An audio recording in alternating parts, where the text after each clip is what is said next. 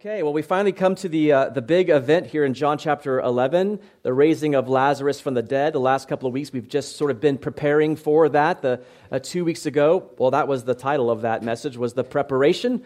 Jesus had just simply received news that his good friend Lazarus, whom he loved, was sick. And so Jesus was in the area beyond the Jordan, the area of Perea, and so he was going to have to come back to Judea to see Lazarus and his sisters, Martha and Mary. And we saw that in that section when he received the news that he stayed 2 extra days. And we looked last week as to why he stayed those 2 extra days, so that when he arrived, last week was the arrival, he arrived to find out that Lazarus has been dead for 4 days. One of the superstitious beliefs of the Jews was that the soul would hover around the body for 3 days. So if Jesus were to simply come within 3 days and raise Lazarus, it would be something more like a resuscitation, and maybe he didn't really do much of a miracle at all. But after 4 days, Lazarus would have been good and dead. And so we have today coming to the point where Lazarus has been buried in the tomb for 4 days, and we will see him raise him from the dead. Christianity is based on the conviction that the resurrection of Jesus and all the other miracles, including this one that we'll read about today, is historical fact, much like what they're doing at this conference. Genesis, what we read about at Genesis, historical fact. And the church, in an effort to sort of strip away historical fact in lieu of what they deem to be scientific evidence, has stripped themselves of any authority of the rest of Scripture. You say this part isn't true, then who's to say that this is? What's fantasy and what isn't? But it's evident that the early Christian fathers and the early Christians and the apostles believed the resurrection to be true, a fact. And Paul preached the resurrection as historical fact himself, and nowhere is that as clearly seen as in 1 Corinthians chapter 15. And I just want to take you there to begin with. I know you've probably all turned to John chapter 11, but if you just make a short right-hand turn, John, Acts, Romans, 1st and 2nd Corinthians, you're right there. 1 Corinthians chapter 15.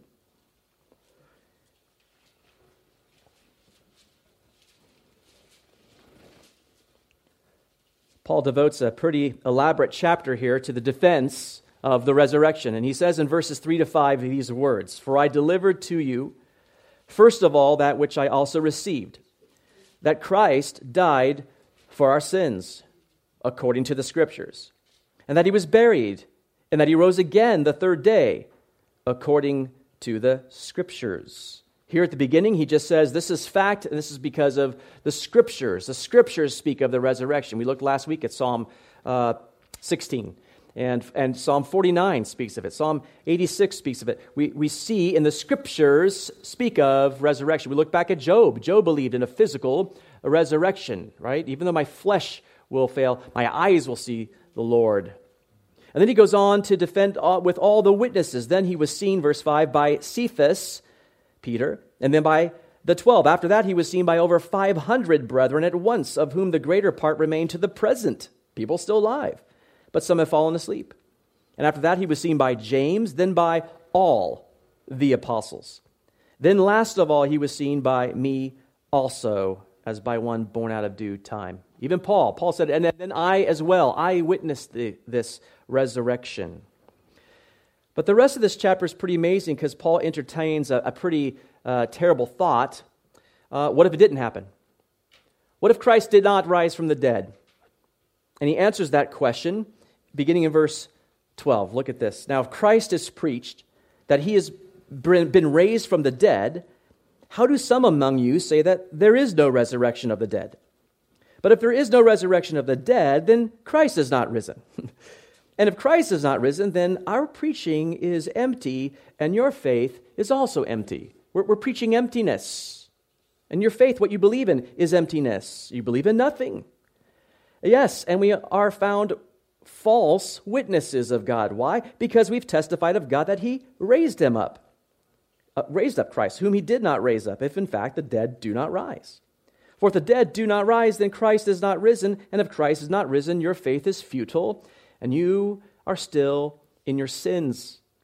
Then also those who have fallen asleep in Christ have perished.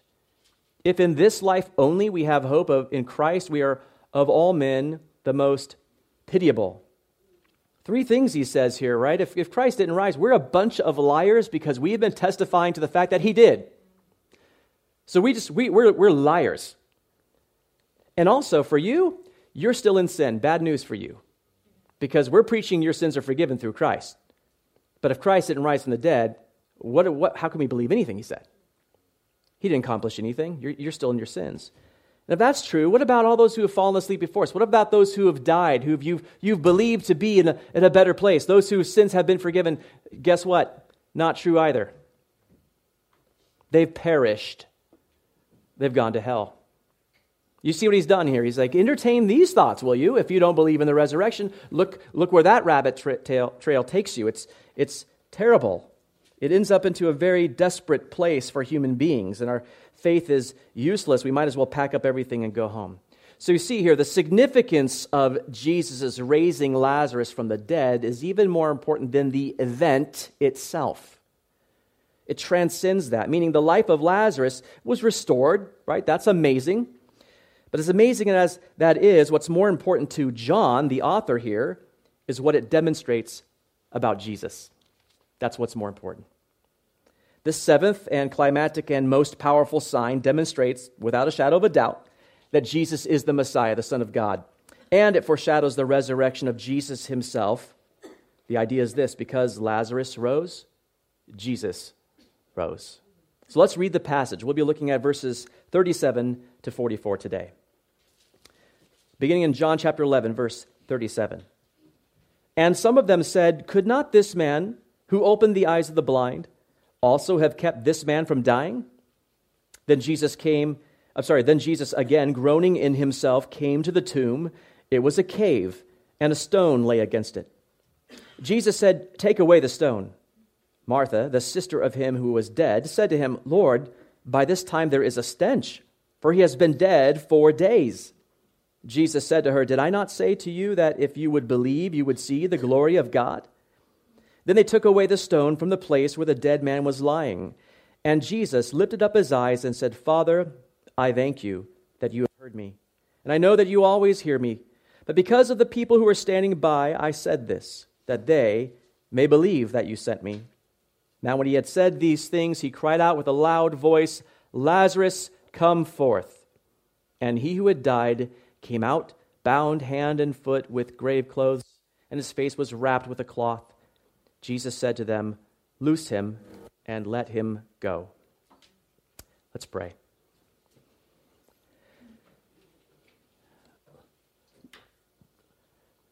Lord, the account that we have just read today would cause many to scoff if we were to say that that is a historical fact.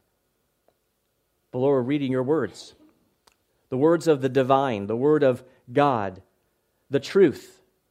Lord, today we are reading about something absolutely fantastic, one who is able to give life to one who is so obviously dead. Lord, I pray that you would just open up our hearts and eyes to see what the significance of this event is, what it means for us today, believers today. We have new life, true life, eternal life in you because this happened. So show us these truths today. Open up our hearts to apply these things to our lives that we might glorify you. We pray in Jesus' name. Amen.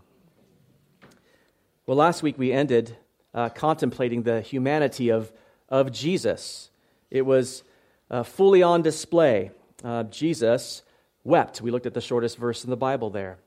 And his weeping was in contrast to the mourning and the lamenting and the wailing that was taking place there with all the professional wailers and the friends of Martha and Mary. In fact, that wailing and weeping actually caused a reaction in Jesus, if you remember. He got actually angry, stern, because Jesus has just declared himself to be the resurrection of life, and here he sees nothing but death and destruction and pain and sorrow all around him. But it's in contrast because as he begins to head to the tomb, he is remembering he loves Lazarus, and so he silently weeps for him. He sobs. And I love what John has done there. He has shown us the humanity of Jesus, Jesus being fully man on the threshold of the most incredible display of his divinity. when he will raise one from the dead. And the Jews there correctly interpreted what was taking place there. They said in verse 36, the Jews said, "See how he loved him." And I think that was a correct interpretation, and that's where we ended there. But as we begin here in verse 37, we see that there is others that are not very sure. Not really sure what Jesus is going through right there. We're not sure what the weeping is about, and they say something completely different. Look at verse 37. And some of them said, "Could not this man who opened the eyes of the blind also have kept this man from dying?" Interesting.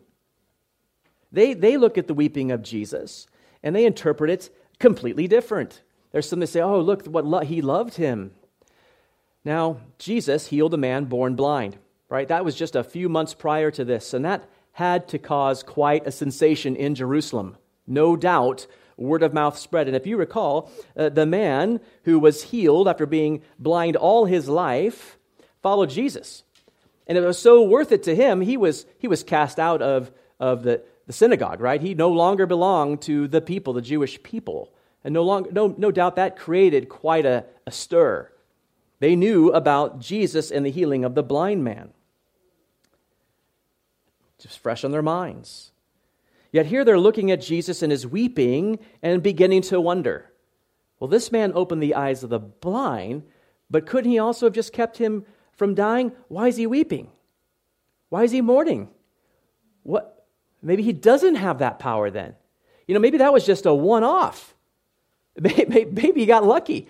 Remember, he had to wash his eyes off in the pool of Siloam. Maybe it was the pool. Maybe it had nothing to do with Jesus at all. I mean, couldn't he have done that? But he's crying. What's going on there? And maybe the reasoning is similar to that of Mary and Martha. Both of them said to Jesus, "Lord, if you had been here, my brother would not have died." You remember that? Maybe it's more that. Well, if he'd been here, I'm sure he could have done something. But what's clear is that all of them are in the same place. Lazarus is dead. There is no hope. And so Jesus feels it too. There's no hope. He's weeping. He's crying. And so he's heading to the tomb. So here we go to verse 38. Then Jesus, again groaning in himself, came to the tomb. It was a cave, and a stone lay against it. Here we see Jesus again groaned. It says the same word here because we saw that word back in verse 33. Embrymaomai literally means, if you recall, to snort like a horse, right? There's a grunt, kind of a... Rrr. Do you remember why he groaned earlier? He groaned earlier because he had made an amazing declaration, right? Life is in Jesus. It's in him. And Jesus looks around and sees the death, he sees the sorrow, he sees the pain, he sees Satan hard at work and people in despair, wailing, mourning. There's just no hope. It's a place with no hope. But Jesus has come to give hope. I know, I look around the world today, I see a lot of mourners and wailers. And I go, man, those people just don't have hope. And what they need is hope. That's what they need. They so desperately need the hope of Jesus. Doesn't that make you weep sometimes? But also sometimes maybe you get the same reaction here. You get a little angry. Oh, man. Satan wreaking havoc and people enslaved to sin and have no hope, and you just want them to be free. And so you could just see Jesus, right? He's like, it just drives me crazy, right? And here he is weeping. He has a true moment, an emotional moment, reacting over the death of that. And some people are saying, he could have done something maybe. Brings up that reaction in Jesus again. You remember that word just carries a sternness with it. The idea, obviously, this is absurd. Could Jesus have done something to keep Lazarus from dying? Absolutely, he could have. But Jesus is here for something else. Remember, Jesus purposely delayed because his purpose was not to heal Lazarus. His purpose was to raise him from the dead so that he might bring glory to himself and to God the Father. And notice here, too, we get a great description here of a tomb, don't we? He's come to the tomb. It says it's a cave, and a stone lay against it. Now, I'm not sure how many of you have seen pictures. You can go online and see all kinds of pictures of tombs in Israel, but we have a certain individual in Israel right at this moment, my son. And so, what am I going to do? I'm like, son, send me some pictures of some tombs.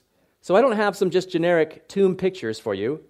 I have tombs with my son in them. Well, that just sounds weird, right? Wait, my son's in a tomb. Wait, what am I saying? But here, let's see. I think we've got a few pictures here. This is a tomb, if you can believe. This is a giant tomb. This was the one the mighty men of David would have been in. They would have hidden in this tomb. So it's quite a large cave, you can see. It's just a limestone wall that they would have dug into to form a cave. The next one that I have is the tomb of Judas, actually. And this is probably more like what we would see here with Lazarus. And you might hear somebody be like, tomb of Judas. I tried to get a tomb of Jesus picture, but they did it at night, so the pictures are rubbish. You can't see them. But this is them. These are the tombs for the commoners here. So they would just literally line them up side by side. That just looks horrific. But go back to the other one if you can real quick. So this would have been more like what you would see with Lazarus. They would have leveled the ground, and they would have built shelves in the area into the natural limestone wall to make shelves where they could place the dead bodies. And some tombs were for one, some tombs were for entire families. They would place many people in the tombs there. So here's where he's gone to. He's gone to a tomb. Now, we don't have any pictures here of the stones, but I remember being in Israel, seeing the big stones that they would roll in front of the cave, and they would lock up sort of the death inside, because there was always the possibility of defilement. That's why the tombs were on the outsides of the cities. They didn't want them in the villages. And you have to remember that Jesus hasn't actually entered the village. Remember, he was on his way. Martha and Mary are at the house, and they're mourning. Someone gives news to Martha that Jesus is on his way. She doesn't stay in the house. She bolts out to him. And she had that little conference with him where he says famously, I am the resurrection and the life. And then he tells her to go back and get Mary because he wants some time with her. But Mary leaves so quickly, so drastically, she draws a bunch of attention from all the people who are there to support her and encourage her and mourn with her. And so she doesn't come alone, she brings a crowd. But they're all on the outskirts of the village. So it's very easy from there then to go, show me where you've laid him, Jesus says. And so they take him to the tomb. We find out here it is a cave, and they've sealed it already. The stone lay against it. And it says here in verse 39, Jesus said, take away the stone. Now that would have caused a little bit of a commotion, I would believe, because of what I've just mentioned. There's a possibility of defilement. But also think about this, and think about what Martha's thinking, and Mary, and the fact that they've just seen him weeping. Remember, Jesus wasn't there when he died. And so I think in their minds, perhaps they're thinking Jesus wants one last look at Lazarus, right? I just want one more gaze upon him. But what does Martha say here? Martha, the sister of him who was dead, said to him, Lord, by this time there is a stench, for he has been dead 4 days. It's not going to be worth the look. You don't want to go back and gaze on your loved one 4 days after they've been dead in that time period, right, in the tomb. It's the smell, it's the heat, the heat, and they also, they sort of would wrap them loosely in cloth, and they would sort of put ointments and spices in between to try to suppress the stench. So you're not looking upon the loved one that you once knew, right? And so I think in Martha's mind, she's thinking, Lord, you don't want to do that. You don't want to open the tomb. You don't want to smell that. You don't want to see, no one wants to see their loved one in that state. And so you have that issue. But I also think you have the possibility of defilement. You think about all the others that are around that area. And I brought this up today in Numbers 19, and this is where I was reading that. Numbers 19, verses 16 to 17, tell us this. Whoever in the open field touches one who is slain by a sword, or who has died, or a bone of a man, or a grave, shall be unclean 7 days. And for an unclean person, they shall take some of the ashes of the heifer, that's the red heifer I was telling you about, burnt for purification from sin, and running water shall be put on them in a vessel. So I was telling you, this is in Numbers 19. You read that whole passage, it is all about that red heifer. And you'd have to go get the ashes that you saved in that vessel, and you would have to sort of decontaminate yourself with the ashes and with running water, or can I say living water, to find purification. Ashes from the red heifer. You can see all the symbolism there. But you can see you're not even to touch a grave, so defilement could be a problem here as well. So you have a very interesting set of circumstances, don't you? But Jesus commands the stone to be taken away. Martha protests because ultimately, what is she concerned about? She's concerned about Lazarus and his body. She's not all concerned about God's glory. See, we're on the inside track on this. We've read it. And we know it's all about God's glory, right? We were with Jesus in Perea when he said, this sickness is not unto death, but it's all about my glory. Remember that? So we as the audience, as the readers know, oh no, this is okay. This is all going to be okay. It's all about his glory. Martha can't think about right now. It's just she's lost her brother. I'm only thinking about his dead, decaying body. And so Jesus has to gently remind her of why he's there. And that's why we have verse 40. And this is beautiful. Look at this. Jesus said to her, "Did I not say to you that if you would believe, you would see the glory of God?" Now, if you look at that exact phrase that's recorded there, that exact phrase we don't have prior to this. That's not the conversation we see in terms of the exact phrase. It's not recorded. It could have been an earlier remark that he made that John never recorded in Scripture, or the statement is tended to remind her in a general way of the promise that he had made. And what was the promise? I want to take you to that conversation. It's verses 25 and 26, just to remind you. Jesus said to her, "I am the resurrection and the life. He who believes in me, though he may die, he shall live. And whoever lives and believes in me shall never die. Do you believe this?" Remember, he finished this by saying, "Do you believe it?" And what was her response? Look at verse 27. She said to him, "Yes, Lord, I believe that you are the Christ, the Son of God, who is to come into the world." Great. Perfect. You believe? Let's carry on. But why do we have unbelief here? Peter claimed the same thing back in chapter 6. You might remember this. In John chapter 6, a lot of Jesus' disciples are no longer following him. They went away and followed him no more. And Jesus asked the 12 if they want to leave as well. In John chapter 6, verse 67, then Jesus said to the 12, "Do you also want to go away?" And look what Simon Peter says. But Simon Peter answered him, "Lord, to whom shall we go? You have the words of eternal life. Also, we have come to believe and know that you are the Christ, the Son of the living God." Great. It's all good for Peter. Oh, wait. No. Because he'll deny Jesus, won't he? So what are they not believing? What did he stop believing about Jesus? What Peter didn't understand in his human thinking is how the arrest and murder of Jesus could be part of God's plan, much less bring him glory. Martha has just made the same claim. Yet, what is she not believing about him? She doesn't understand how the death of Lazarus could be part of God's plan, much less how could it be for his glory. So Jesus reminds her that if she would believe, she would see the glory of God. Did you notice how he said that? See the glory of God. Sometimes we don't see the glory of God because we're not looking for the glory of God. We can't see past our own way. We can't see past our own plan, past our own understanding. Aren't we told to lean not on our own understanding? But a lot of times we just can't see past our own. Right? We just kind of fall into that. One of the greatest scriptural truths is one of the hardest to fathom. It's from Romans 8:28. "And we know that all things work together for good to those who love God, to those who are the called according to his purpose." We know that all things work together for good. Do we know that? Can we say it the same way that Peter declared what he believed about Jesus, that Martha declared what she believed about Jesus? Oh, we know that all things work together for good. If we know it, then why don't I always act like it? Why don't I always act like all things are for the good? Because I let my human thinking get in the way. We don't often see how things could possibly work out for good, but Martha will see. You remember how we began this study 2 weeks ago? We talked about how the glory of God is the supreme theme in the universe. It's all about his glory, and we as Christians should understand it the most.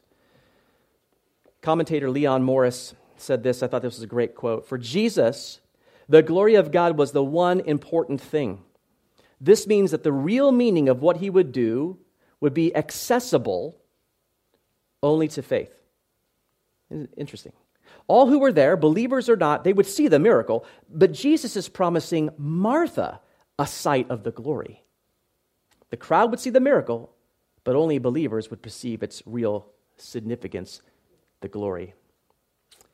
I was reminded of that. I had already prepared this when I went to the men's study, but Pastor Phil Vickery from Oxford shared on the life of David. And there was just something so profound I had never really thought about that he brought out I wanted to share with you today. And he was looking at just David the shepherd boy and how those years of just solitude in the Judean hills with the sheep and what he spent that time doing. I imagine for him, while his brothers were on the battlefield doing the important things, right? He was over here going, well, I'm doing something that's kind of mediocre. But Phil pointed out that's not really the case, because that time in those Judean hills is where David was being formed into the man that he would need to be when he came back. And he said this is where he was. He was in the throne room of God. Because think about it. He's out there on the hillside. He looks at the heavens. Oh, wow, the heavens declare your handiwork. When I look at my hands, right, I am beautifully and wonderfully formed. Hey, the Lord's my shepherd too. And he starts writing these things down. Right? He's just spending weeks and weeks and weeks in the throne room of God. So when the one day comes up and Father calls him and says, I want you to take some supplies to the brothers and report back to me about the war, he is the only one that arrives and sees the glory of God. Do you realize that? All the battle guys have been there, right? They're all ready to go, but they're all in fear. He's the only one that comes up and says, who's this uncircumcised Philistine defying the armies of the living God? I've been in his throne room. That guy needs to go. Why is he the only one that sees it?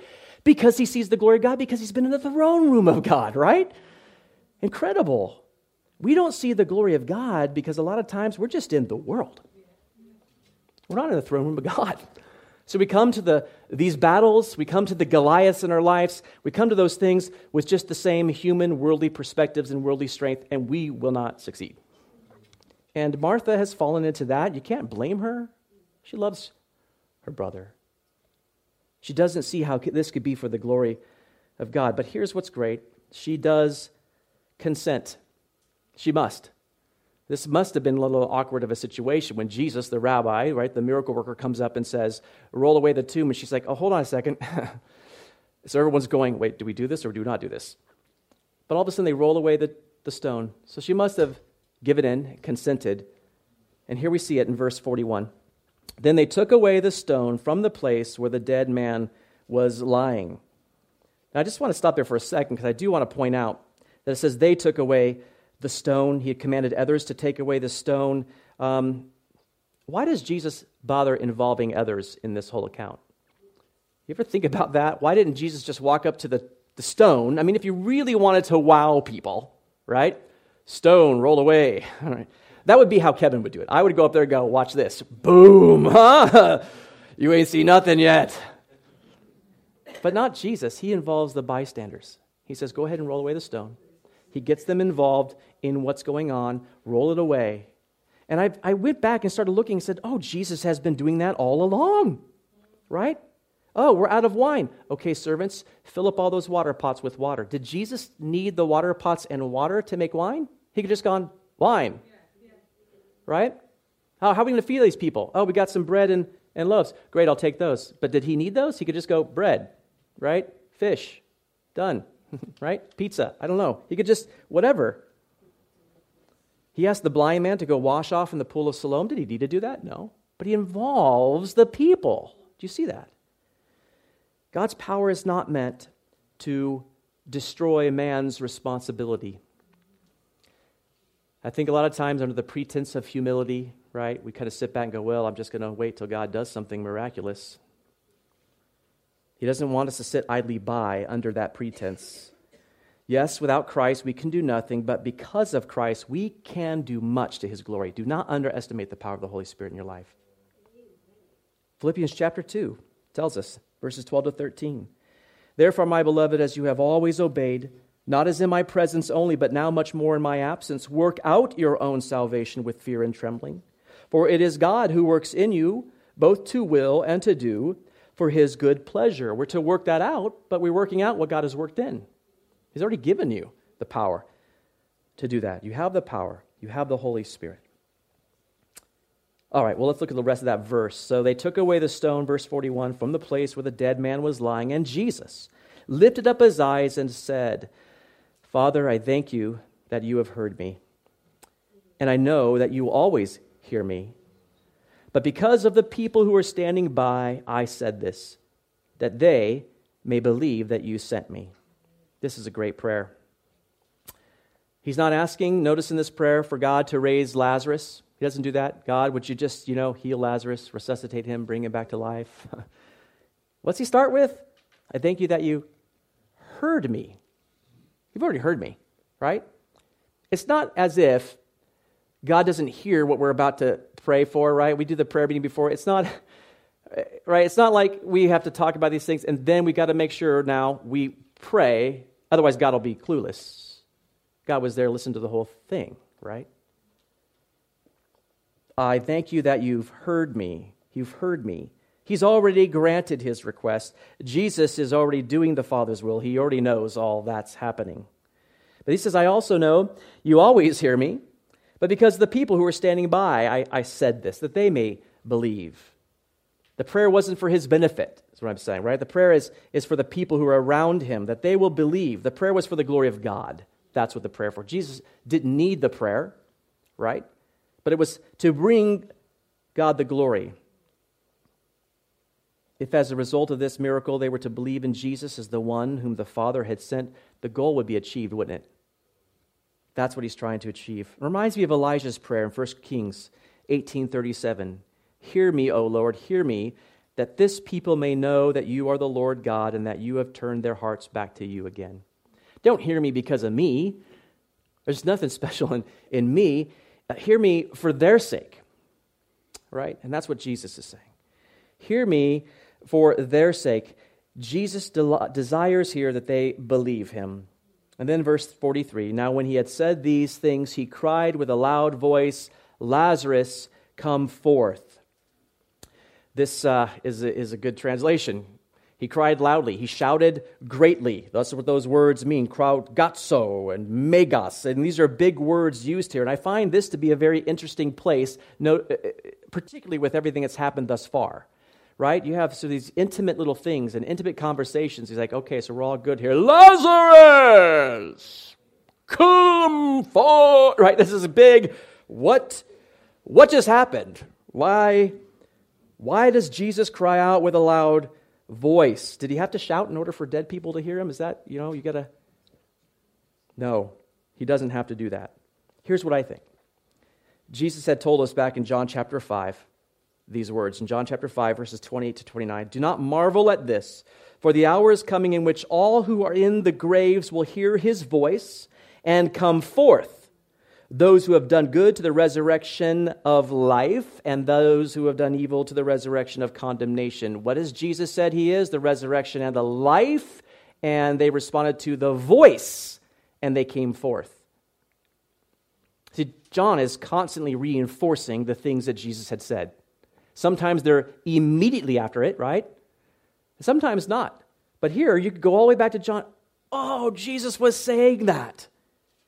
I think he's connecting it. It's a foreshadowing of the day when all the dead in the graves will hear his voice, Lazarus, come forth. And I'm glad he said Lazarus. It's often been said that if he didn't say his name, then all the dead would have been coming out of the tomb. That would have been a crazy scene, right? Come forth! Oh, wait, only Lazarus. You guys go back. Go back. Sorry about that.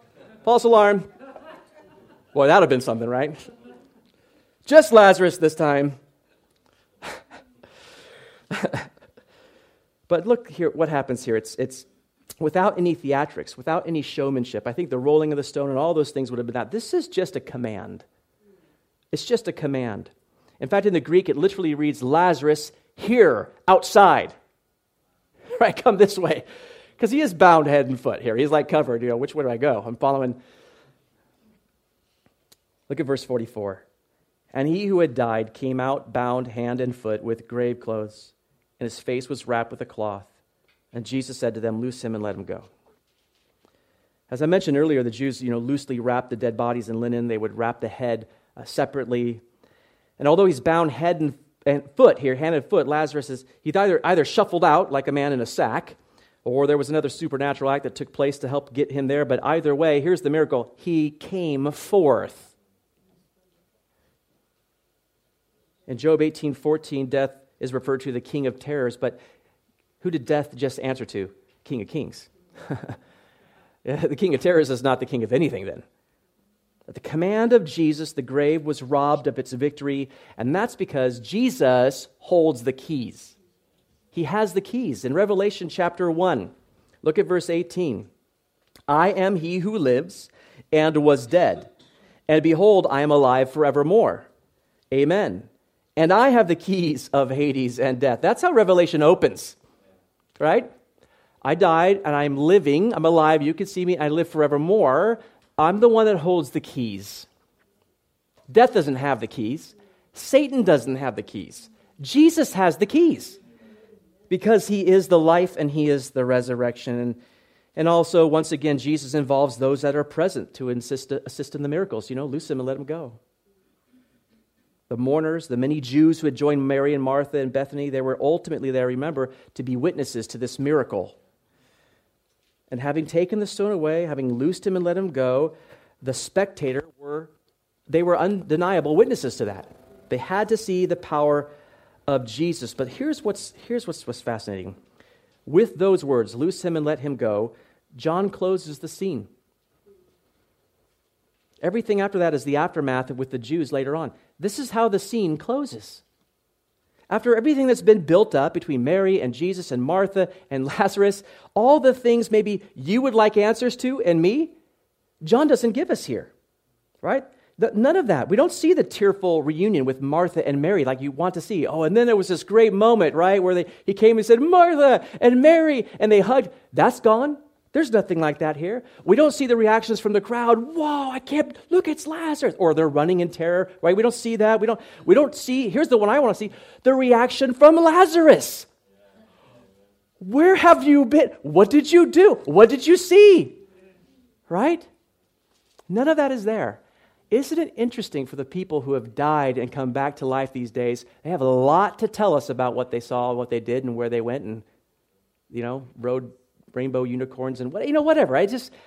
We don't see those things in Scripture. John doesn't put it here because that's not the point.